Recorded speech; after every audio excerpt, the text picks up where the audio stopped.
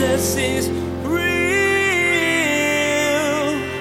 There's power in your name. We find hope when we trust in your ways. We need real.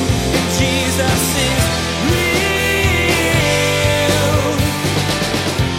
To obey the desires of sin, and that will ultimately lead to death, spiritual separation from God. He's like, or you present yourself to be obedient to Jesus, which now you become a slave to righteousness that leads to life. And that's the great dividing point that Jesus offers. Now you have to ask yourself, who are you a slave to? Who have you placed as your allegiance that leads to your obedience? Where have you placed your allegiance? Is it in the things of this world or in Jesus? Pastor Daniel will tell you today that whatever or whomever you've placed your allegiance in, that leads to a future. And if it's anything but Jesus, you're not going to like where you're heading. Loyalty to anything in this world leads to death. Plain and simple. There's nothing here that can give you eternal life. So why waste your time with it? Trust only in Jesus. Now, here's Pastor Daniel in Romans chapter 6 as he begins his message, A New Allegiance. Jesus is real. So if you think about your life at all, you realize that all of our lives are driven, our decisions are made by the way that we see ourselves. We can call that our identity. And if you think about your own life, and especially for all of us hearing this, we have some years under our belts, different numbers of years, depending on who we are. But throughout life, your identity gets built on a lot of different things. Like you think about like the way that you saw yourself when you were a teenager, maybe. What drove you? What was the thing that drove the vision for how you lived your life? And then maybe as you move into your 20s, what is the thing that captivates you, that kind of drives your life? See, almost every decision that we make is driven by a vision that we have for what our life would be. You think about it with things like New Year's resolutions or goals. Goals and resolutions are good, but for most of us, what the problem is that we have these goals, and maybe the goals are right, but we actually don't design the behaviors or the habits that accomplish those goals. Does that make sense? So the idea is right, but can I actually design ways that I live that can actually see me fulfill the goal that I have? I was thinking about a close friend of mine. His name is Johnny. When I met Johnny in 2007, Johnny had just finished losing about 120 pounds. So, Johnny was a tall guy, but he had really made an identity since he was in high school. He was, a high school football player and got scholarship. He was a lineman. And so Johnny was a big guy. And so Johnny really got used to being like the big happy guy. That was his identity. And so when he'd go out with his friends, he would always have to eat more than them because he was going to be the big happy guy, But then as he got older and he was no longer in high school, he started to say to himself, do I really want to always be the big happy guy? He had health things going on, all these different things. And so he's like, actually, I had to begin to see myself not as the big happy guy, but as the happy, healthy guy. And it began with a vision for how he lived his life. And he ended up losing about, 120 pounds. And now he's, I guess, a personal trainer. I guess what we, colloquially we'd call it. He would say he's a body transformation specialist. You know what I mean? But it's amazing now, 10 years later, this guy is just, it's amazing, his physique and the number of people he helps. And he always says, he's like, listen, you can say you want to change, but until you actually choose to see yourself differently, you'll never actually change. And that's not only true with the things of our body, that's true in every area of our life. Our identity is not a fixed target. It's actually a moving target depending on where you are in your life and what is important to you. And if you think about the way that your life has evolved in the time that you've been here, there's all these different things that are bearing in on you that give you a vision for your life. And so really what I want to talk with you today about is, as it relates to your spiritual life, the things of spirituality, what the Bible teaches is that really what God wants to do is he wants to give you a new allegiance, right? And an allegiance is a place that you place your loyalty to. Like, let me give you an example. If you have an allegiance to your career or your job, you will do all sorts of things to see that career be further along, to see that job succeed. Now, if you don't have an allegiance to that job, then you won't do the little things that are necessary to see that job, prosper. Like, I remember the very first real job I had a bunch of, they were real jobs, but I was like shoveling snow when I was growing up, and I was mowing lawns, and, had a paper route, like when they used to let kids like ride their bikes and throw papers and all that stuff, but I remember I got my very first job. I got a job at a deli. And because I was the newest hire, I was always responsible to be at work at 5:30 in the morning on Saturday morning, which my parents loved. Not really. But part of the Saturday morning thing is they had this thing called the grease trap. And it was these huge industrial size ovens, and all of the grease would get funneled down to this trap. And then the Saturday morning guy had to be the person to clean that trap out for the week.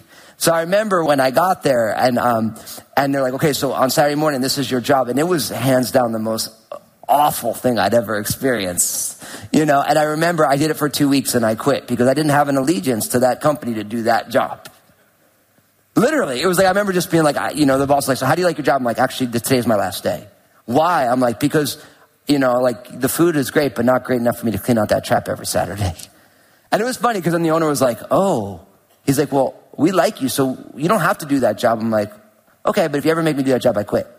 Because I didn't have an allegiance to the deli that will not be named right here, right now, to clean out their grease trap, And the thing is whatever your allegiance is, that's what drives your life. And really, as we're talking about this idea of the secret sauce of life, the allegiances that you hold will actually drive the life that you live. And really, the secret sauce of life is to make sure that you have your allegiances in the right place.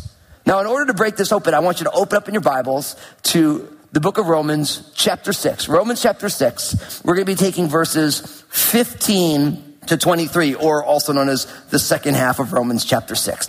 At this point, we've been in Romans so long here at Crossroads that your Bible will probably open to Romans if it just falls open. So Romans chapter 6, verses 15 to the end of the chapter. It says this in verse 15. It says, what then shall we sin because we are not under law, but under grace? Certainly not.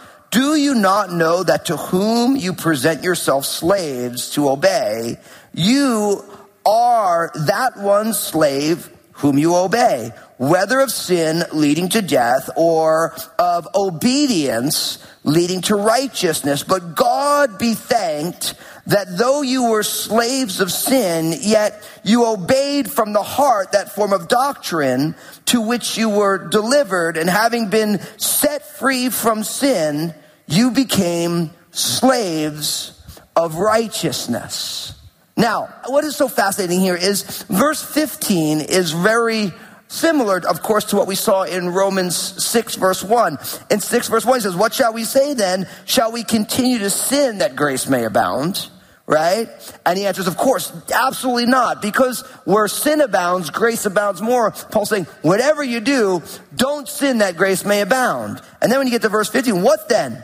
Shall we sin because we are not under law, but under grace? Certainly not. So the idea here is that God's grace, the gift of salvation that comes in Christ, grace in the Bible literally speaks of unearned or unmerited favor. It's like when somebody blesses you when you don't deserve it. A great example of grace, imagine if you were driving down Patton Parkway here, right where our church is, and you were going 85 down Patton Parkway, and now the reasons why are inconsequential to my analogy here. But imagine the police officer pulls you over if he can catch up with you, and then he pulls you over. Like, did you know that you were going 85 in a 35? And you're like, well, actually, I did know that because I wanted to see how fast my car could go down Patton Parkway. Right? Now, if that police officer gave you justice, you would get the exact ticket that you deserve. Going 85 into 35, probably give you a reckless driving ticket, and they might see how your license looks in a shredder, And so that would be justice. You get exactly what you deserve. Now, if the police officer who pulled you over decides he wants to be merciful on you, he doesn't give you what you deserve. So it would be like he says, listen, you're going 85 and a 35, and if you did that, you get reckless driving. We're just going to cut up your license now, and you're going to be riding the bus for a while. He says, listen, I'm going to give you 54 and a 35. It's still going to be a hefty ticket, but it's not going to be reckless driving, right? The police officer was merciful to you. Didn't give you what you deserved. Now, I'm not going to ask you to show your hands, but I know a lot of you know what a police officer being merciful is like, right? It's like where they know that if they give you what you deserve, it's really super bad. They want to help you out a little bit, but they still need to give you a ticket. But if that police officer wanted to be gracious to you, not only would he not give you a ticket, he'd give you a new car. Everyone's like, amen, right? Like, can I get pulled over? But they never do that. But if they did, that would be the police officer being gracious. Because being gracious is not you getting what you deserve. That's justice. Not you getting what you don't deserve, which is mercy. It's getting what you never even could have hoped for. And that's God's grace. Now, here's the thing. A lot of people struggle with the idea of God's grace because you think, well, if I'm under grace, then I can grace would drive me to live however I want to. And really what Paul is saying is that if the law would make you a certain way, grace would make you even better than that. Right? So God's grace is the ultimate motivator of life. And really the reason God's grace is the ultimate motivator of life is because tied into God's grace is the gift of his Spirit, which enlivens the life of God in your life. So it's not about us pulling ourselves up by the bootstraps to be better. It's about us learning how to lean into his Spirit, allowing his Spirit to birth the resurrected life of Jesus in us. And so our lives would be uniquely characterized. Now here's the thing you have to ask yourself. Because oftentimes people, when you look at Christianity, because of God's grace, Christians don't take their life all that seriously. Is your life exemplary in the characteristics of the fruit of the Spirit because of God's grace? What I would say is it should be. Our lives should be exemplary. Our lives should be atypical. As Jesus said, as we're salt and light, that we should let our light so shine before men that they'd see our good works and they would glorify our Father in heaven. See, the early church grew because the people of God were so unique in their culture, living so differently than everybody else, that everyone's like, what is up with those people?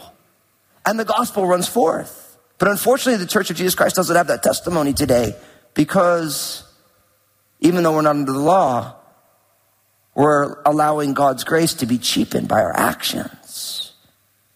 So from there, the Apostle Paul says something quite unique and almost provocative. I'll give you the big idea and then I'll unpack it for you. Really what these verses are teaching us is that there is freedom in being a slave to righteousness. There's freedom in being a slave to righteousness. Now, I know when I say that, everyone's like, huh? Right? Because the word freedom and slave is in there together, right? And we have this idea that, especially when we talk about things of slavery, right? That slavery is antithetical or completely paradoxical or the exact opposite, if you want to use a normal word, to the things of freedom. But really what he's saying here is, if you look at verse 16, it teaches us something very powerful. Do you not know that to whom you present yourselves slaves to obey, you are that one slave whom you obey, whether of sin leading to death or of obedience leading to righteousness? Now, what this means, and I know nobody likes hearing this, but if you actually think about this, you'll realize it's absolutely true that none of us are completely free moral agents. Each one of us presents ourselves submissive or subservient to something. Remember I talked about your allegiance, the way you see yourself? Listen, if your driving passion is to be wealthy by the world's standard, it's like, look, I will not stop until I have $2 million in assets. Then at that point, you actually present yourself as a slave to that vision of life. And whatever way you choose to approach that goal, if you really truly want that, you present yourself a slave to that. And the idea of slavery is you give up your autonomy to a greater vision, right? Let me give you an example. For almost all of us, you have a job. Now, whether you like your job or not, when you give yourself to a job, in the biblical sense, by and large, when we think of slavery, of course, we think of slavery as it relates to people from Africa, where people in the West went there, kidnapped people, against their will, took them and forced them into labor. And that is absolute atrocity. We all know that. Right? We still live in a day and age where there's human trafficking that's going on. It's so common, it's almost horrific. You realize that where we live, the Portland metro area, is one of the hub cities for human trafficking, where young people are taken against their will and they are being sold. Right? It's an absolute atrocity. Right? And so when we think about slavery, we put them in these terms given our cultural viewpoint. But in the Bible, by and large, slavery meant when you could not pay your bills on your own autonomously. You would link yourself as a servant to somebody who had more money, and you would work for them, and then you would receive wages. We would call that what? A job, right? And so in a sense, when you go to your job, you become a slave. In a sense, now you have much more rights than the way we would think about slavery. But the idea is that you give them your time. They pay you a wage and then you perform a job. Now, if you're like, well, I don't want to perform that job, then guess what? You don't have to have that job, right? But really what you're doing is you're giving them yourself. And in the same way, what he's saying here is that for each one of us, we give ourselves to something. Now, really what Paul does, he breaks up into two places. And here's the thing, no matter what your allegiances are, you are either in one of these two categories. You are either giving yourself over as a slave to sin, which here says leads to death, or you make yourself a slave to obedience or righteousness that leads to life. So really it's a question of what are you obeying today? And here's the thing. If you're saying, well, listen, I want this thing, I want pleasure, then you are actually obeying the desires of what you believe pleasure to be, and that ultimately leads to sin and to death. But really what Jesus offers when he enters your life, he says, look, you can either be a slave unto sin, to obey the desires of sin, and that will ultimately lead to death, spiritual separation from God. He's like, or you present yourself to be obedient to Jesus, which now you become a slave to righteousness that leads to life. And that's the great dividing point that Jesus offers. Now you have to ask yourself, who are you a slave to? Who have you placed as your allegiance that leads to your obedience? Are you a slave to sin that ultimately leads to separation, death? Spiritually, personally, emotionally, even socially? Or have you presented yourself as subordinate or a slave to Jesus that leads to righteousness and life? Look what it says, verse 17. It says, but God be thanked that though you were slaves of sin, yet you obeyed from your heart that form of doctrine to which you were delivered, and having been set free from sin, you became slaves of righteousness. Now, really what Paul is saying here, he's like, this is why Jesus is so important, because outside of Jesus, everybody is a slave to sin. Sin has power over you, that even though you don't always do everything that sin asks of you, by and large, you completely given over to it. And many of us know what that's like. When we look at our lives before Christ, you're like, I didn't even realize that was wrong. And every time I wanted to do that, I just did it, right? And he's saying, but guess what? When you put your faith and trust in Jesus by believing the teaching of the gospel that the apostles shared, now all of a sudden you've been moved from being a slave to sin to being a slave of righteousness. So your allegiance now moves. And of course, verse 18, and having been set free from sin, you became a slave of righteousness. And what that means is that now your life is lived with a completely different allegiance. That when you wake up in the morning, you don't think it's all about me. You wake up in the morning, you think it's all about Jesus. When you wake up in the morning, you say, listen, it used to be about me getting what I want from everybody, and now it's about me giving Jesus what he's asking of me so that I can truly love other people. And that new allegiance changes everything. And there's freedom in being a slave of righteousness. It's like what Jesus said in John chapter 8, verses 31 and 32. Then Jesus said to those Jews who believed him, if you abide in me and in my word, you are my disciples indeed. and you shall know the truth, and the truth shall what? Set you free.